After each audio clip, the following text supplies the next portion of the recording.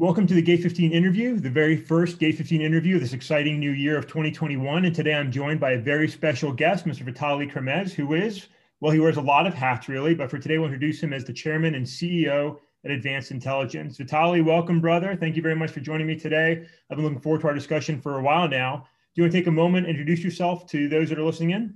Yep, thank you, Andy, and it's a pleasure to join you and being the first, the podcast interviewee of 2021. We believe this is going to be slightly or majorly a better year than experienced the last one. Especially, we believe that the pandemic is getting more controlled in many shape or forms.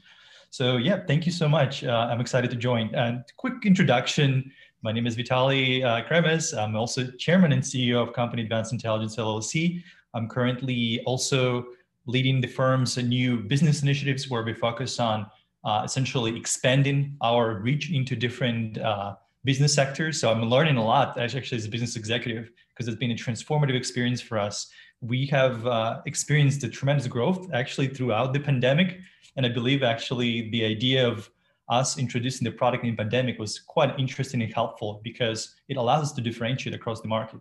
As a company as we are, which is basically we chose the route of not attracting capital for us. So we chose to be funded only through the customer relationships we have and trusted, valued partners we have. It's such an honor and a pleasure to be at the place we're in. Also, I'm also an author of the course called Zero to Automated, where we have currently over 1,000 students online. So we teach them how to become expert malware reverse engineers. So it's also been quite an experience where we learn how to give back to the community from the sense of teaching malware reverse engineering courses, as well as designing the course for the community that's super helpful at a very affordable rate, so to speak. So I've been doing quite interesting projects, initiatives, and yeah, thank you, Andy, and we're excited to speak with you, and especially joining the podcast and having such a close relationship with someone who's so trusted and with the cause that we have, especially with as we supported earlier, the faith-based communities. That's something that's been at the core of our mission and the company itself. So certainly it's a pleasure. Thank you for inviting me. Thanks so much. There's so much in there I'd love to dive into. We're going to dive into some of that here in just a moment. But, one, just giving back to the community, right, through the education and the old saying, right, teach a man to fish. And that's what you're doing. You're creating, 1,000 more, warriors that can help keep networks safe and secure. So we don't have to think about that when we're online doing what we want to do. And so I love that. And we're going to talk more about your company and what you're doing. But you made a great point because so many, network organizations, security organizations rely on investments from capital investors, right? And to not do that, to not take on that obligation is different. And really the success you've had is quite remarkable. So I love the approach. I love what you're doing. Really excited to talk all about that. So we're going to jump right into that. And I'm sure you're going to jump in with some thoughts as we go. But here we are, Vitali, right? A couple immigrant boys trying to defend our adopted home from bad guys that are trying to do her and her people harm. I think it's super exciting to do that. I love being able to do that. I love the way you're going about that. And as a veteran and as a security focused guy, I always appreciate first and second generation immigrants, working to protect and serve our nation, whether that's as a security professional or in the military through military service or even in political office, right? So can you share a little bit about your, Vitali origin story, where you came from and how you got started in the US? Because it's a remarkable story. It is quite an interesting. I was born in a country called Belarus, which is part of the Eastern European bloc and sort of countries. But historically, actually, I was born in a country that doesn't exist, which is the Soviet Union. So I still had a birth certificate with the Soviet Union for a few years before it collapsed in 1991. So which was a major transformative event where I was born. Since early days, I lived in and experienced the country of Belarus, where it was post-Soviet country where we experienced the new economic growth and the country's transition towards the new economy models. That was quite interesting to observe. I met so many great people, and essentially I matured and lived through the country where we had so many difficulties to get basic access to certain even technologies.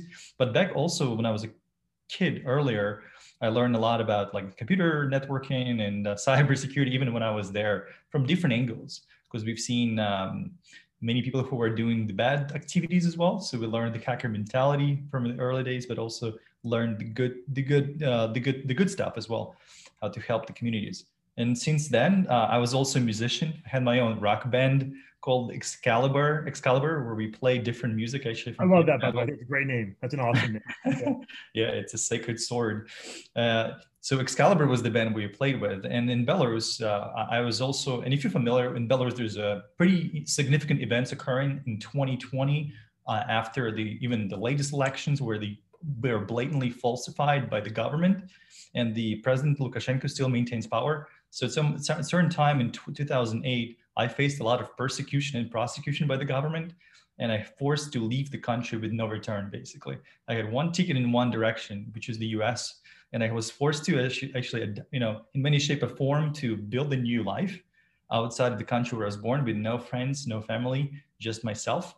And literally with, it's a really kind of an immigrant story of $300 in my pocket, going to the country where I didn't know anyone, and essentially starting my first job in the US was actually playing music. So I was playing guitar in Stamford, Connecticut, and also working as a construction worker during the daytime. So we balanced two jobs while I was in the middle of the legal document process, trying to be legalized in the US, because that's also a huge process. It takes even a year, even more than a year, to get official documents, so to speak. So we've been doing everything from that perspective, and also the passion and my lifelong passion for cybersecurity and cyber world per se has always been through my whole life. And then, of course, landed in the US, got married later on, and have my own properties and businesses. So that has been quite an experience, and it's the place where I call home now, the US. It's unfortunate, the reality of Belarus, where the country has been sanctioned, the government itself, because of the falsified elections. Even currently, there's so many people, friends and colleagues who I know from childhood who's been arrested or detained just because of the political views. So, and I think that's something that we kind of say in Belarus and everywhere else, we never take any freedom for granted. So everything is a hard-fought battle, and it's the outcome of us being active and never stopping believing in us, and basically fighting for freedom, fighting in Belarus, and essentially the US was the country that afforded us the freedom to express who we are. And that's something that I cherish a lot and always remember and thank Belarus for. So there's a lot of interesting, there's lots of interesting background that went through just to came to the US with different protest movements, being part of the youth organizations and playing guitar and being a professional musician, then transitioning to and studying at John Jay College of Criminal Justice in the US and working in the prosecutor's office. And then here we are. Here we are, right? Here we are. It's an amazing story. I mean, you and I could probably sit around and have a whole hour, couple hours long discussion just on, I think, the politics of the world. But, before we started the recording, Vitali and I were chatting, we're recording this the day after the inauguration here in the United States. And you're saying just, regardless of one's politics, with Vitali's background and what he's seen and what continues to occur in Belarus and so many countries around the world today, and, disingenuous elections, falsified election results, and just seeing the peaceful transition of power that occurred here in the United States, even after the Capitol riot, and just the remarkable event that occurs. We have elections here in the United States, and how that works, and how we sometimes take that for granted, not appreciating the challenges that are going on around the world and in your homeland. And I mean, there's so much in there. I'm hearing scorpions in the wind of change in the background while you're talking, and just imagining that the story of your life as you made your move here and all that you went through. It really is awesome. So thank you for sharing that with us, and I'd love to talk about that more, but we're going to dive into a few other things because you've done so much, right? So we'll talk a little bit more about advanced intel here in just a moment. But I just want to share something from your website, because I think it gives an additional idea of who you are and how you operate as a leader and as a business. And so from the Advanced Intel website, it says, as former refugees, we started Advanced Intel as a community-oriented security company. We provide free notification support to educational institutions, religious communities, tribal authorities, hospitals, and nonprofits.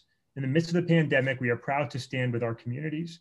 And that's awesome, man. And I've seen firsthand some of the remarkable sharing you do, through different partnerships and collaboration forums. And you've always been so engaged there. It's really great. And I know that in our spirit, our team at Gate 15 has helped facilitate some of that support and sharing across a variety of sectors and communities that we work with, and they are very appreciative of it. It's just awesome. So thanks for approaching it the way you do. I think you've got a great heart in the way you approach security and how you try and make sure that beyond the business aspect of it, you're helping to strengthen and bolster security and resilience for infrastructure and others. And That's awesome. But here you are, right? So from That's Minsk right.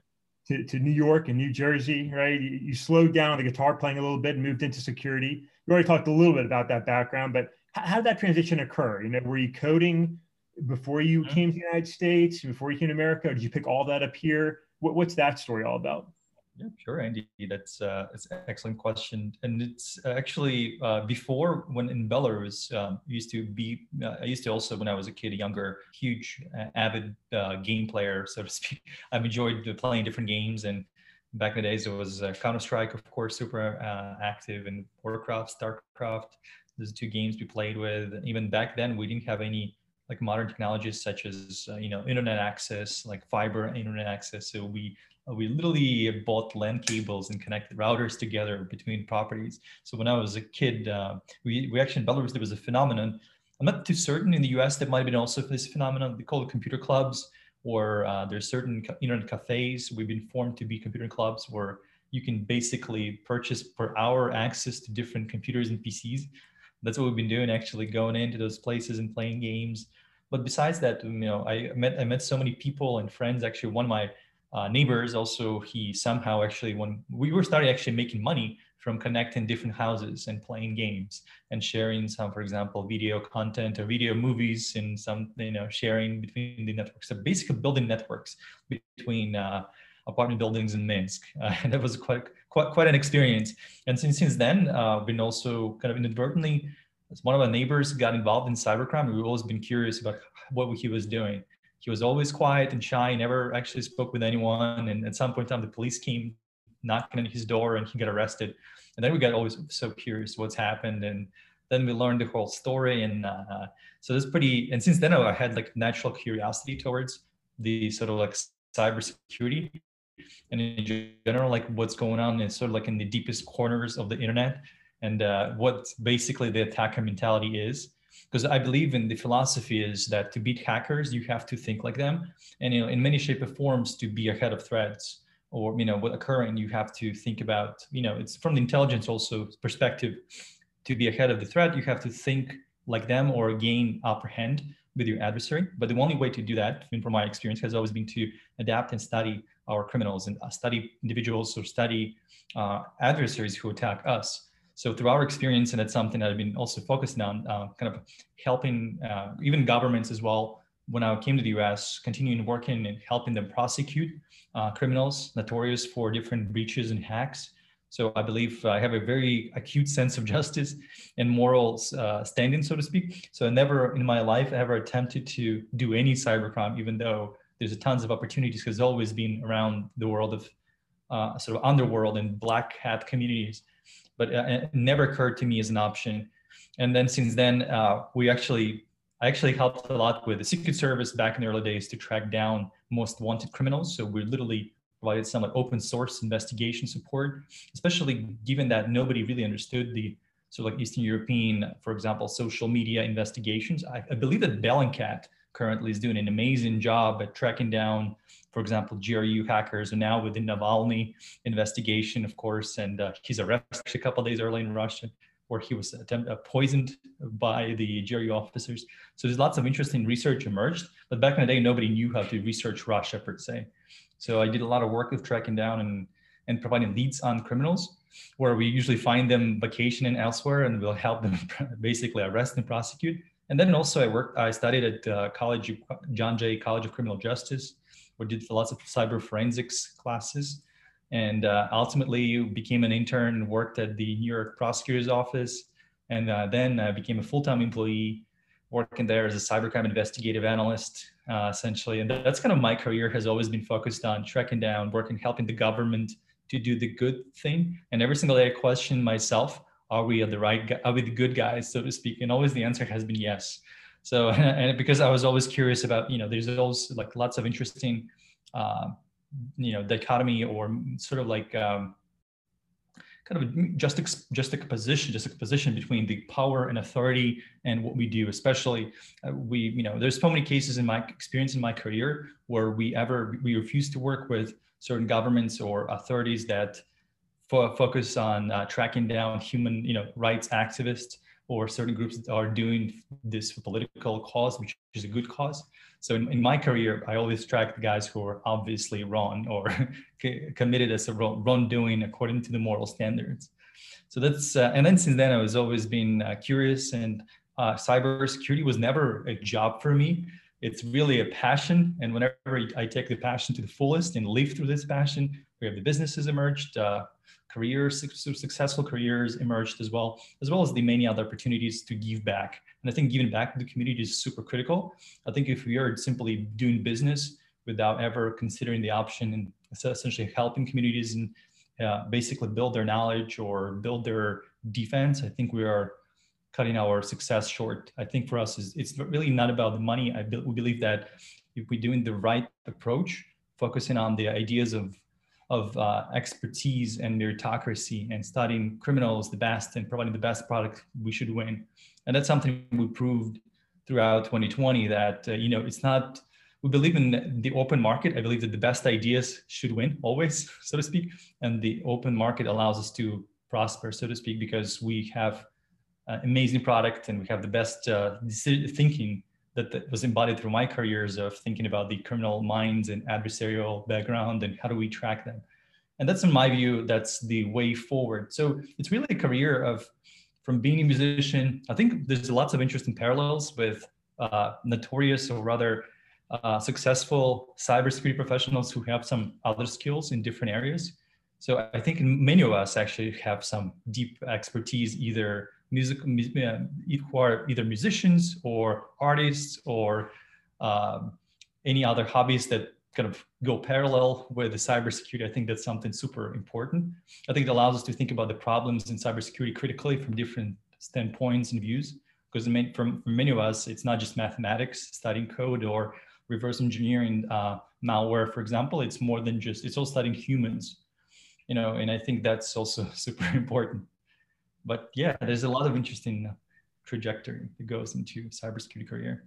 Yeah, and you've done some amazing things, work with some great organizations. You mentioned some other excellent work like Bellingcat. I think you talk about sort of folks that are out there trying to do good. I think that's consistent from them. I think another team that does that. I think the team at Citizen Lab also does some pretty great deep dives into some of the less positive, more corrupt, more dangerous maybe activities of various organizations and how and nation states, and it's fascinating. And you share some things you're talking about sort of your early days there, and I think so many guys in the information security world, cybersecurity world, whether they're from Belarus or London or Texas, so many guys started out with gaming and building local area networks and just finding ways to connect with others, and then from there that interest and that skill set just grew. And fortunately, seeing your neighbor, you went down a more positive path, right? Which is great. And why we get a chance to talk with you today about all the good things that you and your colleagues and your organization are trying to do. So let me move back to that. So going back to the website, another item you've got noted there, it says Advanced Intel is a threat prevention and loss prevention company launched by a team of certified investigators and seasoned researchers. We offer state-of-the-art solutions to combat fraud, ransomware, and botnets by providing early warning alerting, applied threat intelligence, the long-term strategic services to private sector and government organizations. There's a lot in there. I really like that. We're going to talk a little bit more about that and some of the specific tools that you have. But can you give me a little bit of a better idea of just, what is Advanced Intel all about? What is the work you're trying to do? How are you helping, enhance security and resilience for organizations? What you're doing? Certainly. It's the firm itself. It's really the outcome of me, literally, and one of my first colleague as well, Yelsi, who we work quite a bit, of us thinking about what can we do better than any other firms that exist in the market. So we thought deeply through the different options and what could the business be, and in terms of like what specifically what we have. I believe in the Kaizen philosophy in the world. What you do you should be really good and expert at what you do. What you do, you should also love doing what you do, and also that's something what you do should also bring you financial success. So if you think about the Venn diagram of those three spheres, and that's something we decided to do. So the focus really is on the preventive component at the firm core level. It's not enough for us to fight the indicators, for example, of compromise after the fact. It's not enough for us to study criminal behaviors. There's a criminal, sort of like psychology, of course, that exists, and other disciplines that allow us to study post-fact. And so I think it's important to study, but the focus of the firm is really preventive. So in many cases, we help identify breaches before they mature into ransomware incidents, for example. That has been the focus of our work. As you know, with many breaches in the world that are occurring, for example, the Universal Health Services intrusion that affected globally over 400 different hospitals and networks that they were connected to. And it was started as a regular malware infection that we learned and identified. And since then, of course, we've seen the world, the criminal actors deployed ransomware at a certain time. So our success stories are based on us identifying by early warnings the breach artifacts, or sort of like a breach breadcrumbs, so to speak, that allows us to follow the trails and alert the organizations. And our really customers are oftentimes the organizations that experience a certain event that we really help with mitigating and providing early visibility on. So we have a product that based on us surveying the criminal infrastructures and botnet groups that allow us to see that deeply, as well as also the human intelligence that we also develop, learning the adversarial groups itself and building, so to speak, relationships with criminal groups as well, that allow us to use their information for good. And that's also focused on prevention. Another component is like loss avoidance. So we build a model of how can we quantify the risks from cyber incidents. For example, the risk of ransomware, for example, or account takeover. How can we help the teams at different financial institutions to save and explain how they reduce cyber fraud, for example. In many cases, cybersecurity has been the function that was so solely focused on, and in many eyes, from the eyes of leadership, as it's not a business generating function.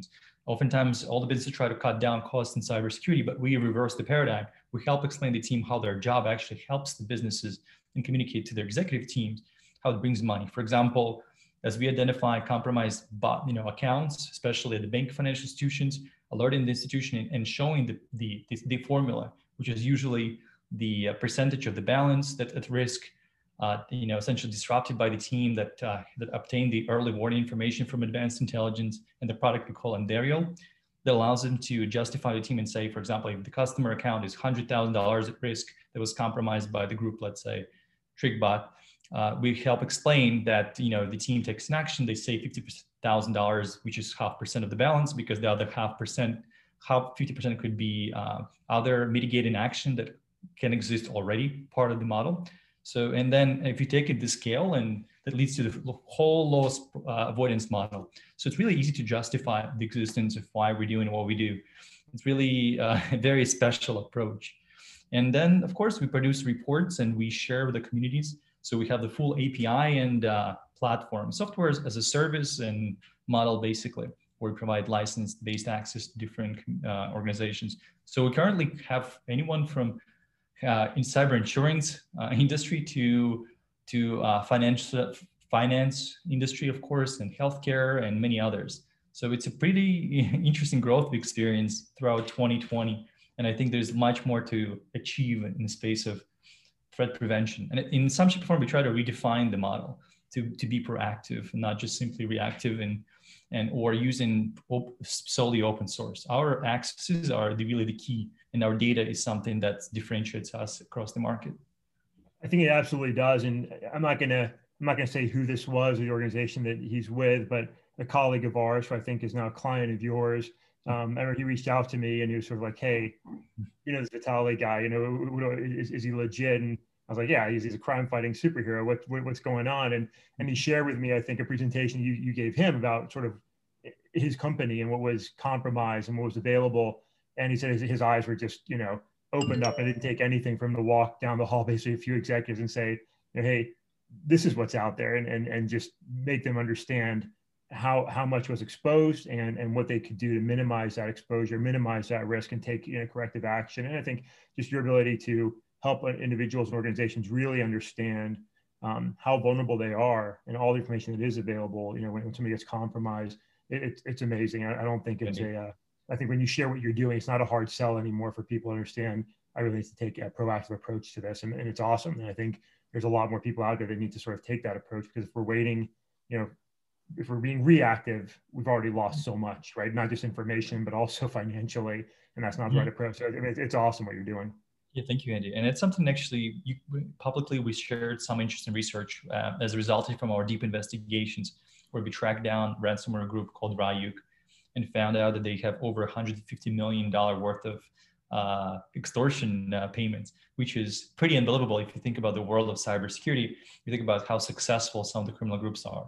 So we tracked down their cash outs attempts using the Asian crypto exchangers, and it's pretty interesting deep dive research and us tracking down cryptocurrency wallets.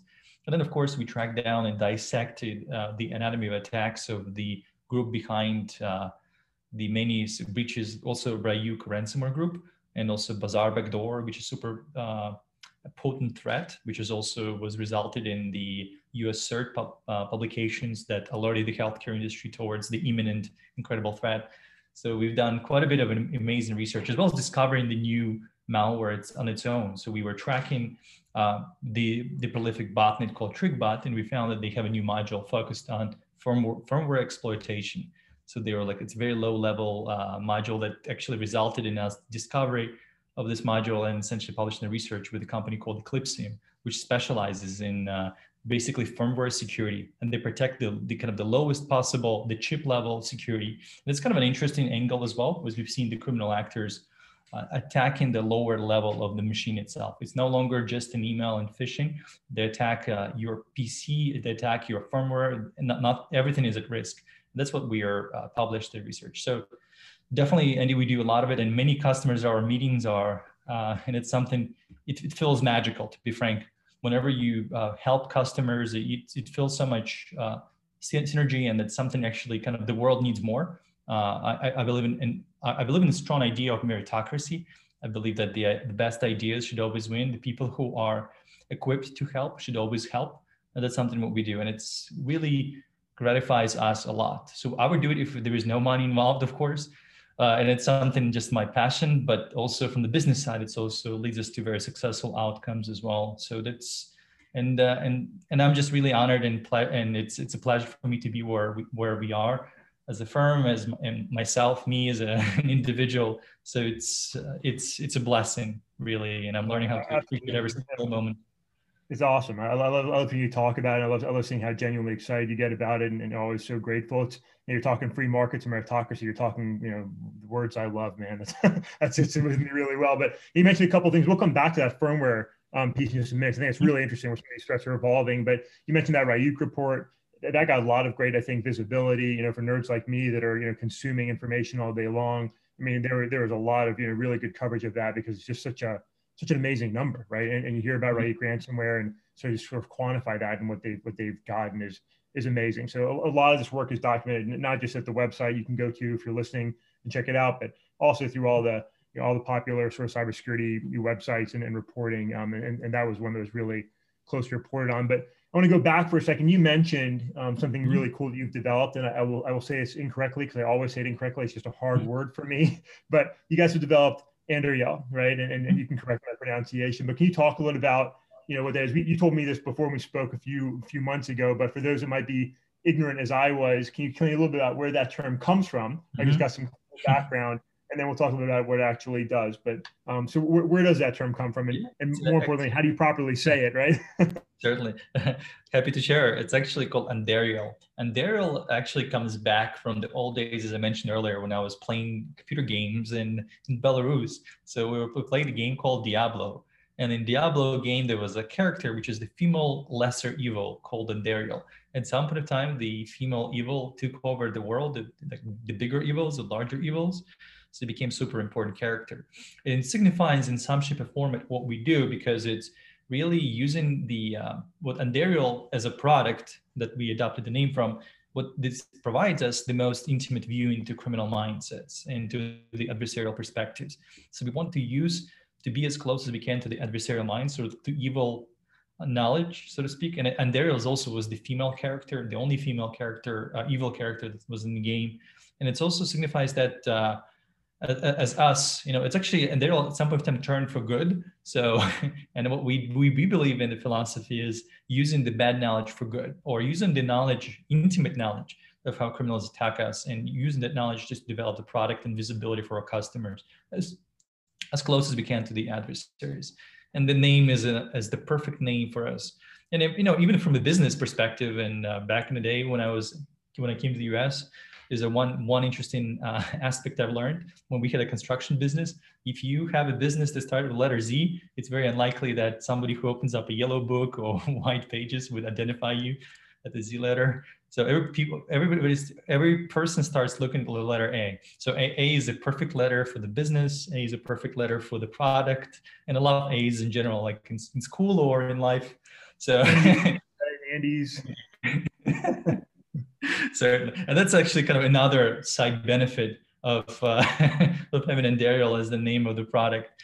So that's where the name origin is. And especially if you play Lord of the Rings, there's also the elves forest called Andariel, which brings serenity and peace of mind for the warriors to rest until they go to different battles. So it heals, so it has such a powerful meaning for me, and it's metaphorically, and it's really a perfect definition of what we do. And that's something that where the name came from.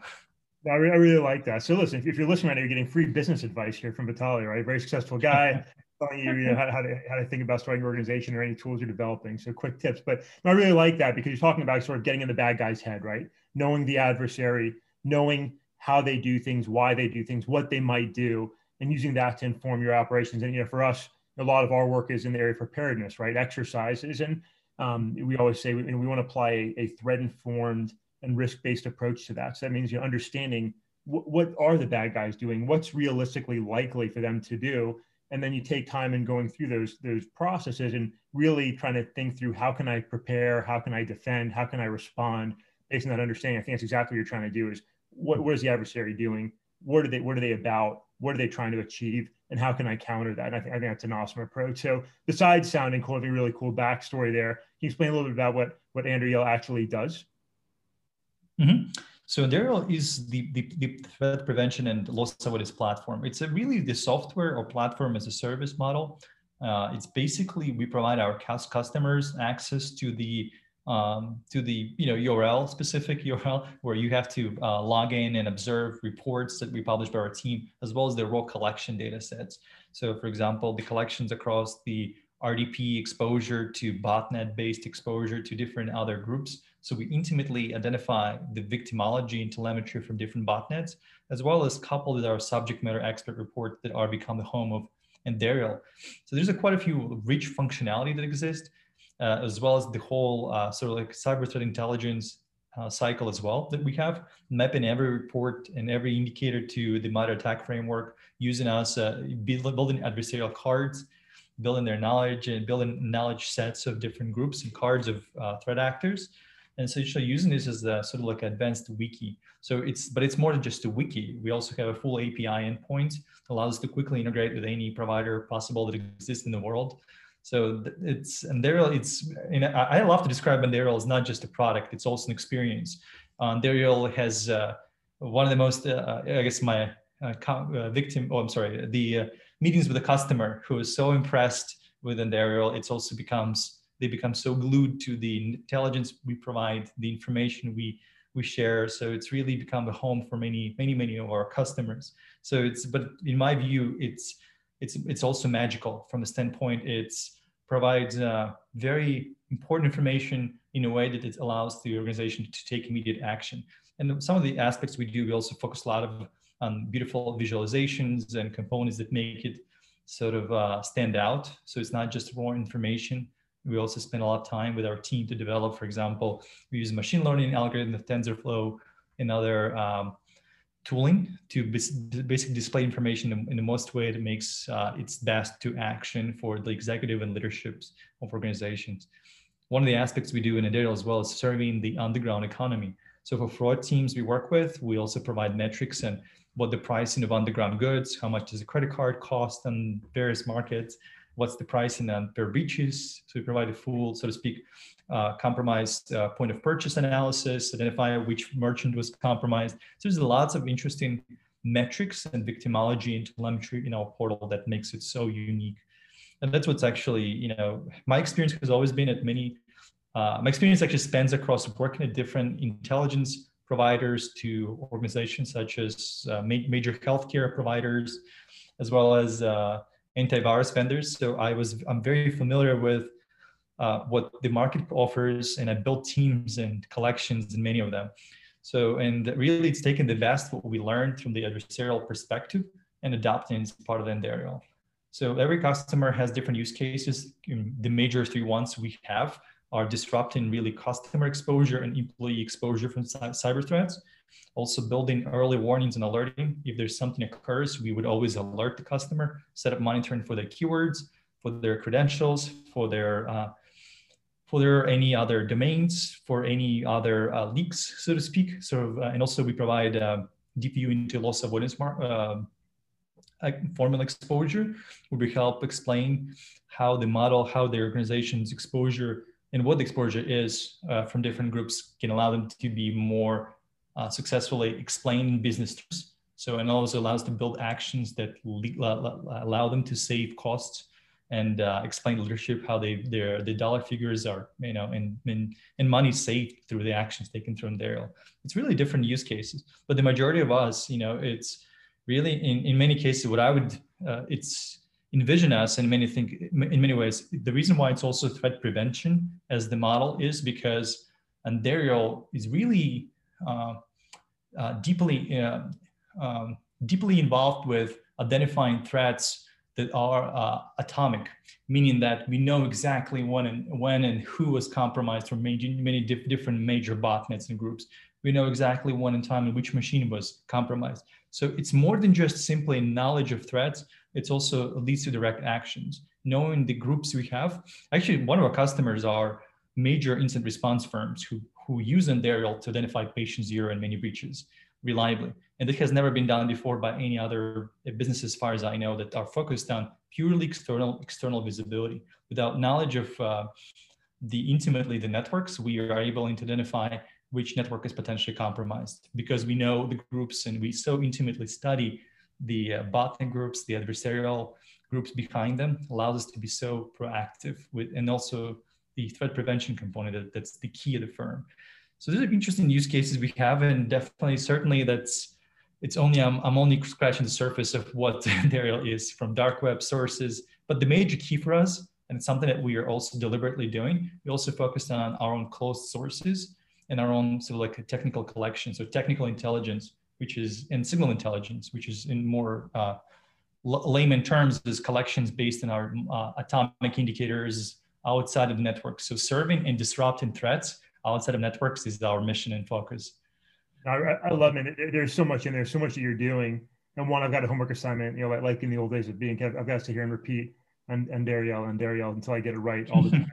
But what you're sharing, I mean, I think one of the things that makes your search is different. I mean, the reality is there's been a lot of companies that have come and they've gone because they've been able to get the information they have, which sometimes is great information.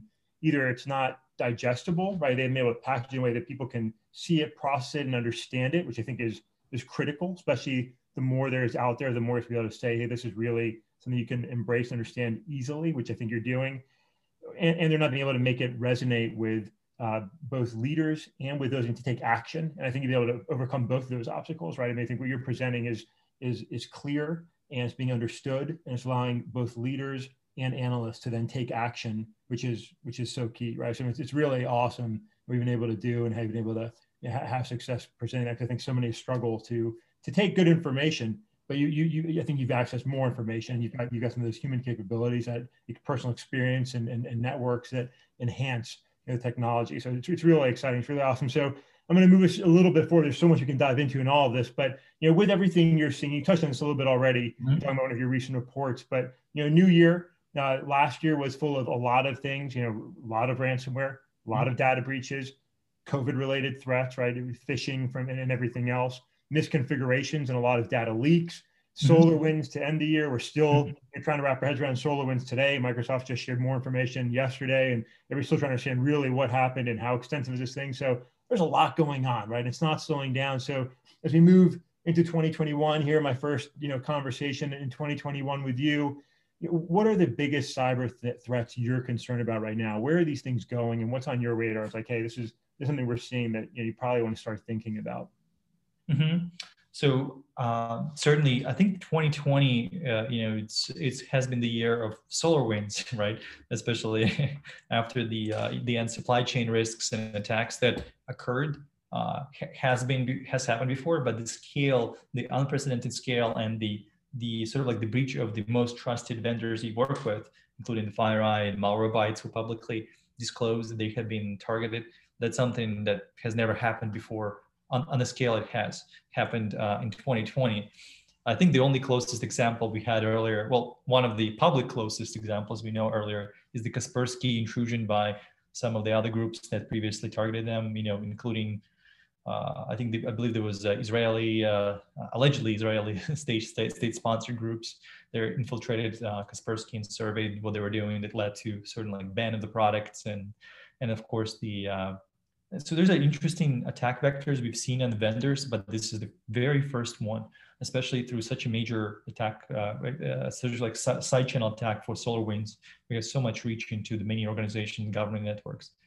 So 2021 has been quite a different year. And 2020 has also been marked that the major workforce is no longer at the workstation at the companies. The office buildings are empty. Nobody really is working at the computers and IP ranges of sort of like a stationed IP ranges of the buildings where they normally were. Some companies would never imagine their employees working from home. And I know it's like top Fortune companies would never allow that to happen unless and if something occurred. But it did occur with the pandemic, and we've seen the criminals are shifting their focus.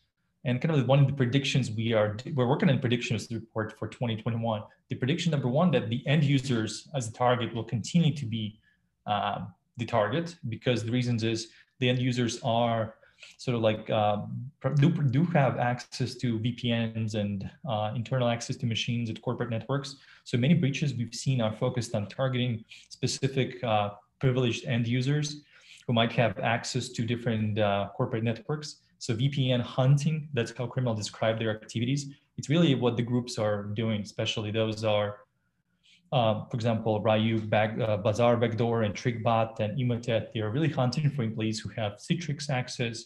So they would log into corporate environments and use this as a pivot in the network. So the end users still are the targets. We also have seen that with the Trick Boot report, that the firmware exploitation angle will be the theme of 2021, at least what we expect it to be, because the module has been released in October 2020, and we reported back in November, where, in my view, this is one of the most impactful reports that has been released in 2020, because it shows and demonstrates the evolution of criminal intent.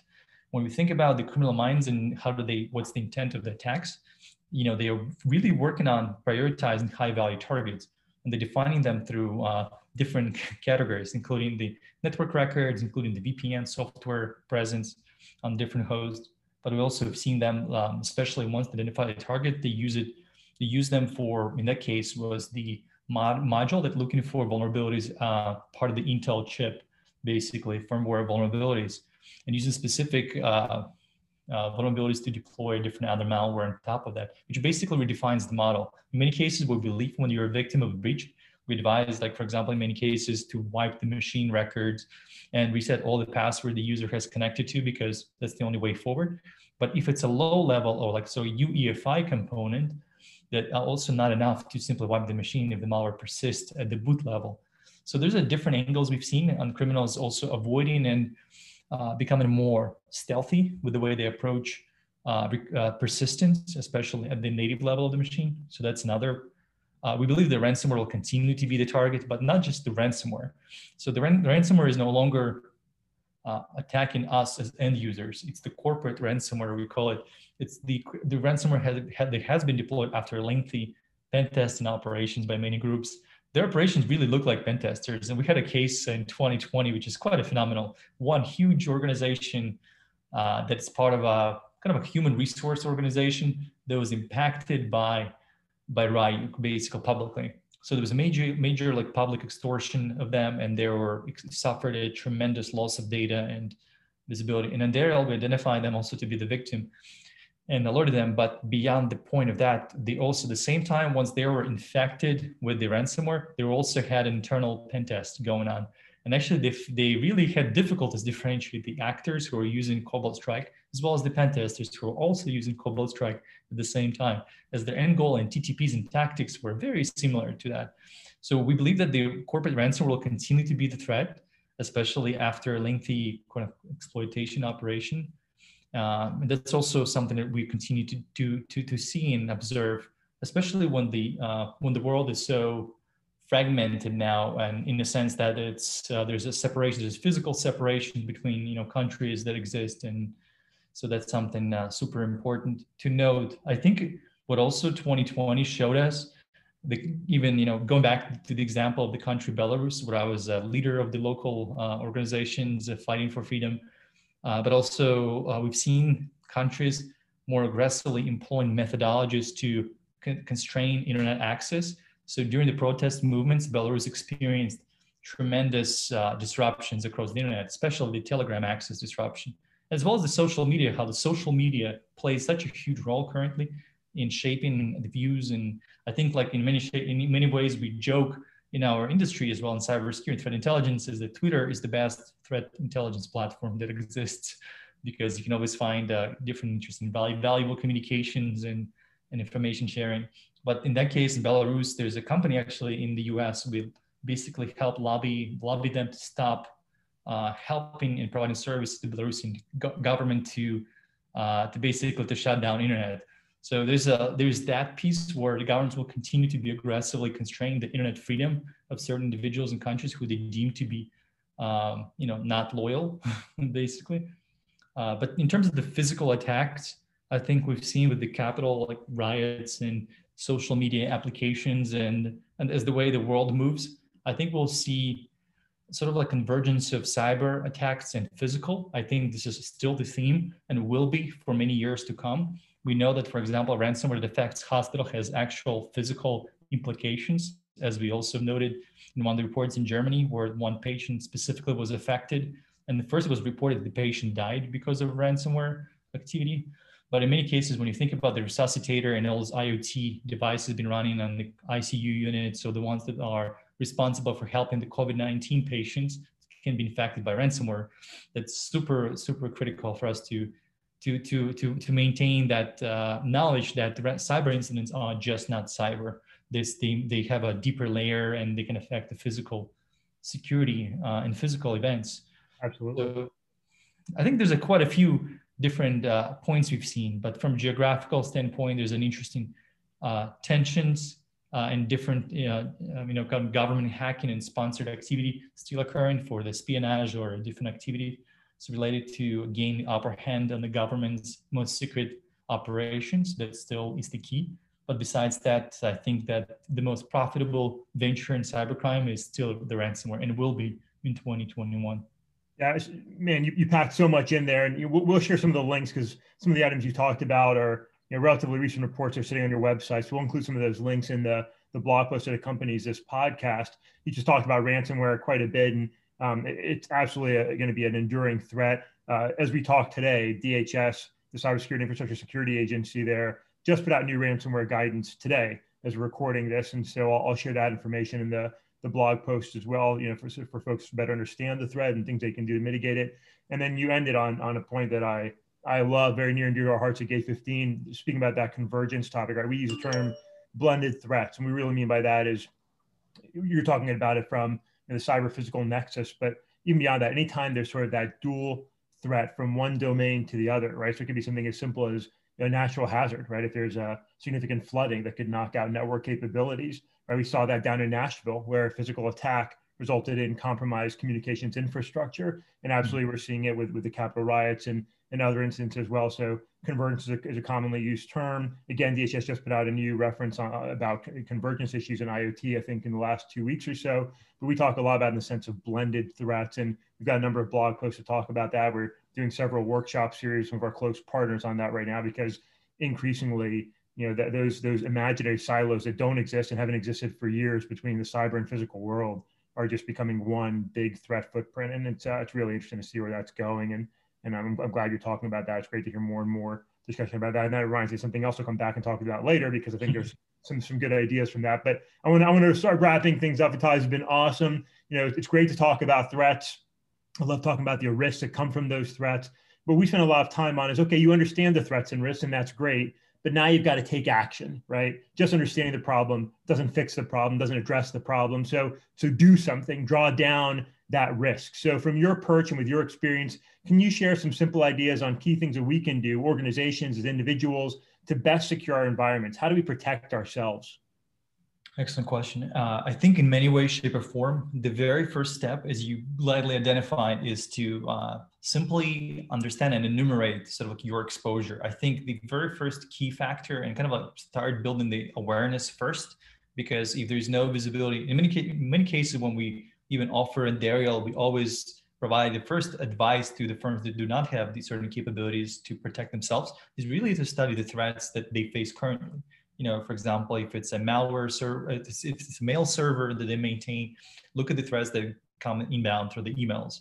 So there's an interesting exercise that can be done immediately on the company assets. Who is targeting, who is discussing targeting user company, which are the financially motivated groups that can be attacking the organizations, which can be nation state actors.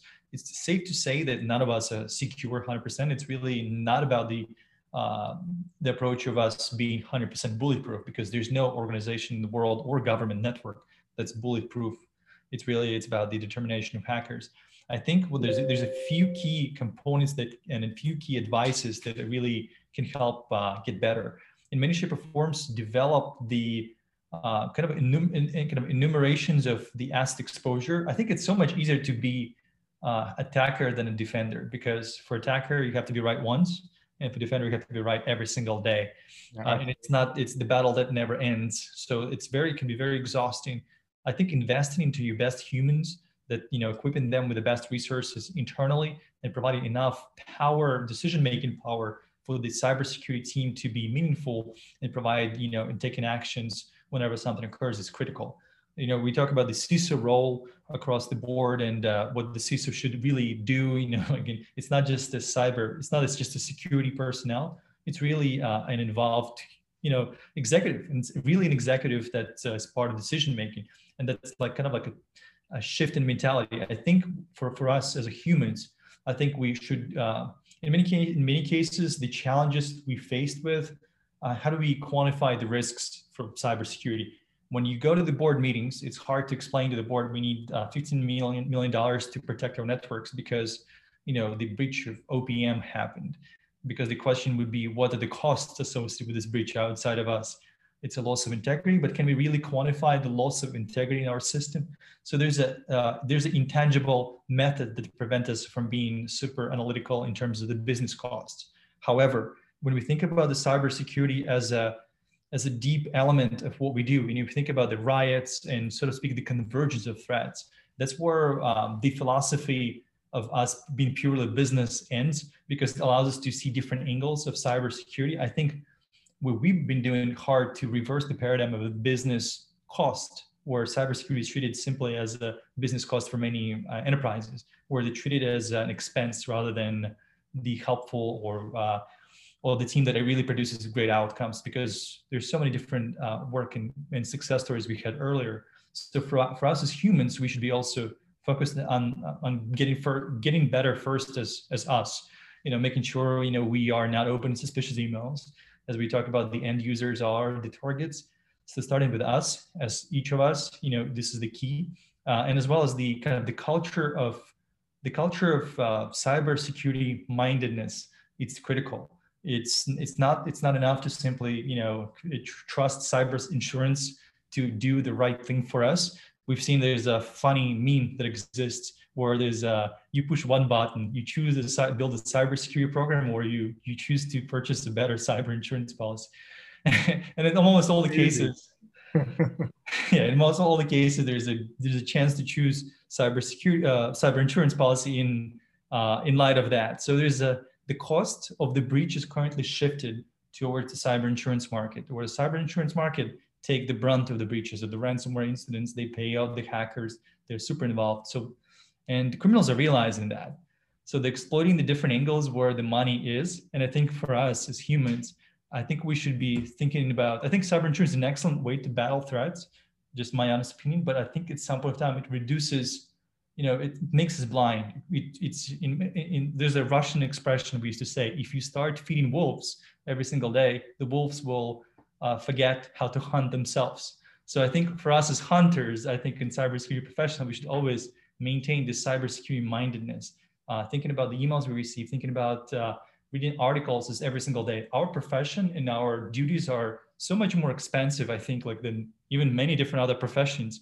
When we think about the events and they think about technologies, how they change every single day, and how many articles, how many processes we need to stay up to date, from the legislative components, from GDPR to physical security events where we're tracking down riots and how it affects the Parler platform, for example, playing a role in major cyber and physical security events. And I think from our standpoint, the physical convergence, and it's simply helping your immediate ones. So, for example, my wife and my family, I always give lots of advices how to have better cyber passwords and be better from cyber hygiene perspective. But really, small things that starts with us are really the key forward. There's no way for us to, I guess, move forward if we're not simply doing us. And I think leading by example, it's really the change. I think it's almost like raising kids or a family, or in some shape or form, you have to lead by example. And starting from us, I think this is the key forward. But I think, while the threats are converging, while everything changing, I think the landscape and the attack surface also broadens. And I think we only will experience more of different attack vectors and different technologies. I think we could not rely 100% on none of the vendors to be super secure. We could not rely on, cyber insurance to save us every single time. So it's really us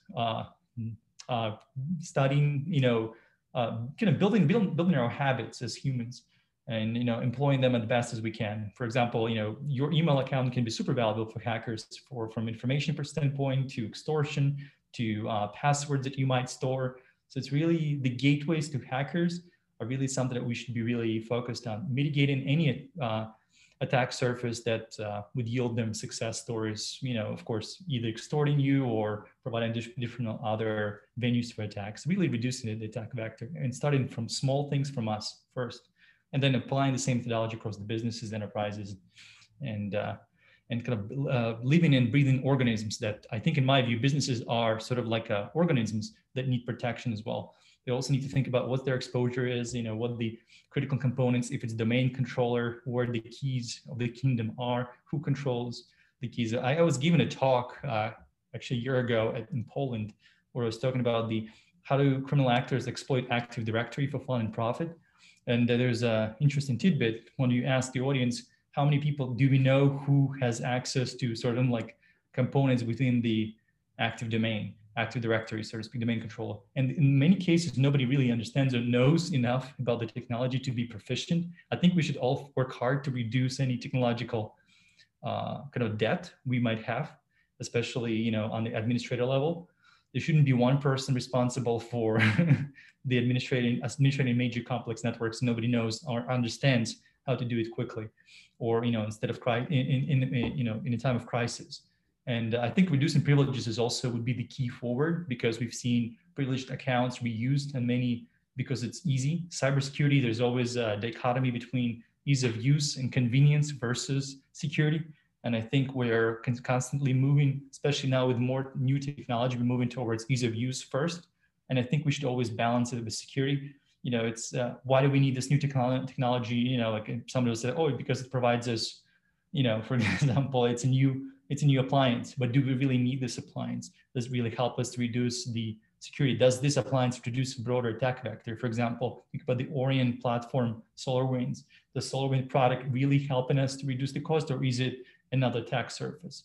And when you think about the product as a potential attack surfaces that we might deal with, and that's something also the key. So serving the internal product and layer stack, and thinking about, do we, what if this company can compromise? Exercising, building exercise as part of your regular routines, and now kind of like, and sort of like knowledge sets within your organizations, and building plans how to deal with in case the provider is getting compromised and somebody inadvertently pushes an update that causes major ransomware incident, for example, or data destruction or data denial event, what do we do next?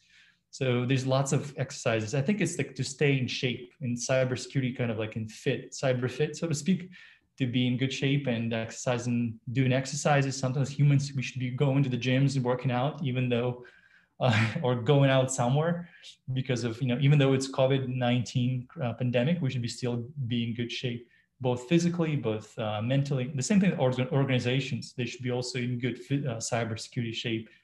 If there are no exercise, there's no audits over equipment or the services or product, they are not in good shape. And I think thinking of us, I think I like the human components. I like to humanize, to an extent, corporations and organization networks from the cybersecurity perspective, thinking of them as kind of human components, human-like components. And what do we need as humans? Can we simply, not treat the human well and expect them to be fit or to be in good shape? No, we should always think about taking care of them. It's not enough for them to, as humans, for us to buy an expensive firewall for our phone device, for example, and expect us to protect 100%. No, the same way with cybersecurity. Is like, it's not enough to deploy an EDR product that claims to protect from all different threats, but in reality, it's a hit and miss. So it's the battle. The battle could never won both on artificial intelligence nor on technological stack.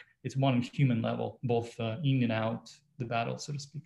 Yeah, man, you've hit so much there. I mean, I'd say if you're listening, you could play this back and listen to it a couple of times and take some really good notes on the many areas you covered there. You're right about everything you covered, and it made me think about a number of things. One of my colleagues here at Gate 15, Dave Pounder, has really been promoting that 2021 really needs to be a year we emphasize that culture of preparedness, right? Really understanding those threats, like I said, constantly consuming all the new things that are happening, understanding what that means, how it impacts me, and building that culture to take care of that, the human, right? Because so much of it comes down to that person, people knowing what to do. You would talk about exercising and practicing those things. There's some really great thoughts there. You also talked about, I think you're talking about more at the organizational level, bring it back home for all of us, especially coming out of the holidays where a lot of people got cool new gifts and devices. When we bring things into our home, how much of that is really necessary and versus just an additional attack surface, right? Does your fridge need to have an IP address, right? Those new speakers that you bought, what's the exposure that, and the risk with having those in your house, right? There's so many things that are really cool. It might be fun, might be convenient, but there's a trade-off in some of that. So some really great points. And last I'll say, you talked about sort of the importance of educating our families and our loved ones and keeping people informed. And my family makes fun of me sometimes because from my personal email, my signature block includes a list of about 9 or 10 things, do this, use this, learn this, know this, because I think, one thing I can do is because of the work that I do is trying to encourage others to take a more proactive approach, use a password manager, right? Use AV, use a VPN, use Signal, use different things, and hopefully it sinks through. So, man, thank you so much. You covered so much in that portion and everything else we discussed today. This has really been great. So as we close out, Vitali, open floor, man. Anything you want to share about your organization, some timeless piece of wisdom that you've picked up over the years? I'll give you the last word before we close. Thank you, Andy. I think in many shape or forms, that's something I want to really close with. The philosophy of a different, I guess, the proactive view into cybersecurity. What I believe that the threats, the very best and the very meaningful way forward is to really studying and being as close as we can to our adversaries. In intelligence world, we should know what they do, and we should always at any time know, like, for example, where the mission focused, if there's a nuclear, plants they have with nuclear weapons, we should know where the adversarials might have those nuclear weapons. And realize in building the knowledge sets of adversaries to really beat hackers, you really have to think like them. It's really one of the philosophies that we embrace. And, it's really not about us, like disrupting threats, doing, in many shape or forms, a whack-a-mole game of, like, for example, applying IOCs and simply expecting the magical solution or button that doesn't exist. So it's really us, being kind of proactive and being also building knowledge sets and books around adversaries. I think we talk about the MITRE attack framework is an excellent mechanism of us being proactive and also being very knowledgeable about their tactics of different groups. And I think something similar, the paradigms of understanding of criminal behaviors are critical. I think as the world progresses, as we are thinking about what we'll do next, after the potential pandemic, kind of at least gets more controlled, I think the world will reshape in some shape or form, because it will lead to people. It would significantly impact human behaviors. However, what I think from the cyber security standpoint, I think the threats would also progress, or move away from this sort of like a spray and pray attacks, or you always get an email into your mailbox and become more targeted. I think the threats would also be more targeted in the future. That will the criminals will spend more time, and criminals in APT groups will spend more time focusing on targeting very specific individuals of interest, and really their return on investments and their attack vectors will be more challenging and sophisticated in the future. However, I think that the one way forward is, and the best way forward, to develop sort of like early warning indicators. When we think something might be going wrong. For example, when you think about the new malware groups developing capabilities, or with our report, the Trickbook malware, where the firmware exploitation angle is become the critical angle in the malware attacks, and developing a knowledge sets around them is critical.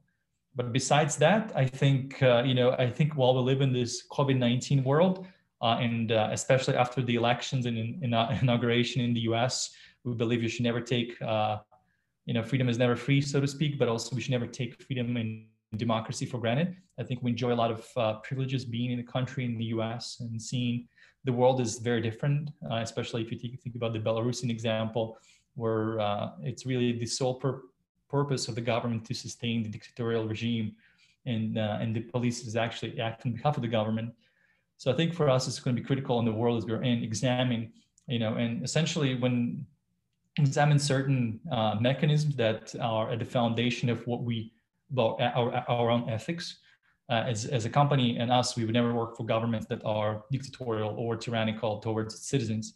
So, and I know like it's not just business for us, and I talk ND throughout the webinar and throughout our conversation, is that it's really not about the business. It's, if you help humans first, the business would always survive and come to terms. In many cases, we've seen, especially the firms that are being described by Citizen Labs or Bailing Cat organizations are the ones that oftentimes end up on the wrong essentially angle of those attacks. For example, either support the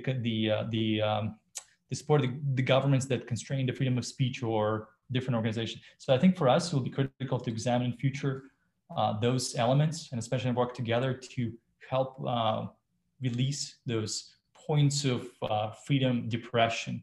And I think it's not enough for us to observe the injustices elsewhere in the world, because the world, from one standpoint, it's a little bit fragmented now geographically, but the idea behind the internet, the very first idea that I enjoyed in the very early days, it's the abstraction between the physical layer.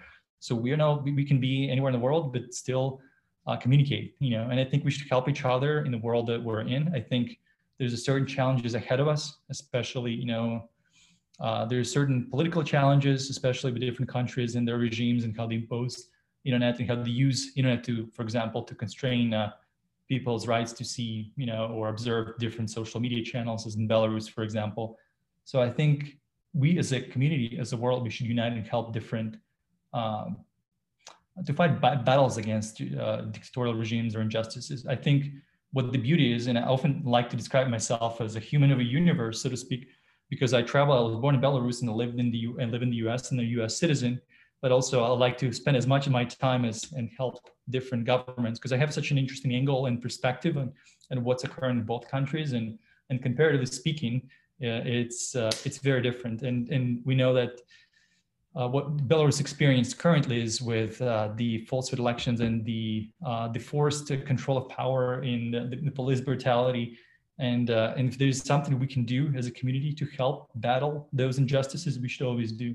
And always just ask yourself and question, whenever there's a business opportunity comes with, or different relationships you build with, how and what basis of their ethics is. Because if it really supports, in certain countries, speaking badly about the president or king of the country can be a crime of its own. So we should be very acutely familiar with different philosophies that exist on the paradigm of our success stories. So it's not really about the money. It's not really about the business. It's really doing the right thing for the right cause and at the right time. So, and I think that's our model, and that's model of reality, where we would always help the organizations that do not have capabilities, as we work closely with the faith-based organizations to help them to build their capabilities. The tribal communities, they might not have any cybersecurity capabilities, but they're still being targeted by criminal groups. So it's really critical for us as a company, as advanced intelligence, and me personally, to be so deeply involved with those initiatives that support the communities that might not have budgets or even any meaningful cyber capabilities. So it's really critical for us as industry to stand up and unite. I know there's lots of division on the competitive landscape, and I know there's lots of competition, but when we think about the cyber threats, we've seen magical things happen when the companies that consider themselves competitors work together in forming the government. For example, with the FireEye and SolarWinds, they work together to inform the government, work together to inform the world to be a better place. So, and I think this is the key forward. Collaborations in relationship building exercises and build a relationship like with you, Andy, us as a company, and have a relationship and very blessed access to you and your team has been quite an honor for me personally, but for the team as well, just to have your feedback and have you with us, and especially given that we have such a different focus, and because we focus on the platform and you have a very unique approach towards building the awareness and building exercises, part of the business model. I think that's something that's super critical, building and uniting across the cyber security paradigm and helping each other and helping the community. It's really finding the best person who can win. It's really embodies the point I mentioned earlier. The Kaizen philosophy is what we're really good at, what makes you happy, and what helps the world and brings financial freedom. Those are the key aspects that we as humans should be focusing on. And if it's cybersecurity, be the best cyber expert as we can. And you are, man. I love it. Thank you so much for all the kind words. We love getting to work with you. Thank you so much for taking time out to share with me today. And I can tell for those listening, Vitali's words are absolutely what he does as well. The way he approaches his business, the way he shares, the way he collaborates with others. I get to see that firsthand, and it's awesome. You're a champion, Vitali. I'm so grateful, for you taking time out to join us today and for sharing. And thanks for all those that are listening in. This is my Gate 15 interview, my monthly interview with amazing guests and leaders such as Vitali and other guests from across our broad homeland security environment. Next month, I'm looking forward to having a much more physically focused talk. We discuss the venue space, arenas, stadiums, and some security challenges organizations are facing. Thank you for listening to today. Please check out my colleagues' discussions with our monthly risk roundtable, Jen Walker's Cybersecurity Evangelist podcast, and Dave Pounder's Nerd Out Security panel discussion. Please leave us your feedback on social media or by email. You can get all those links at the blog posted at Companies This Today. And until next time, be reasonably safe and live free. Vitali, thank you so much for joining us today. You're awesome, man. Thank you. You too.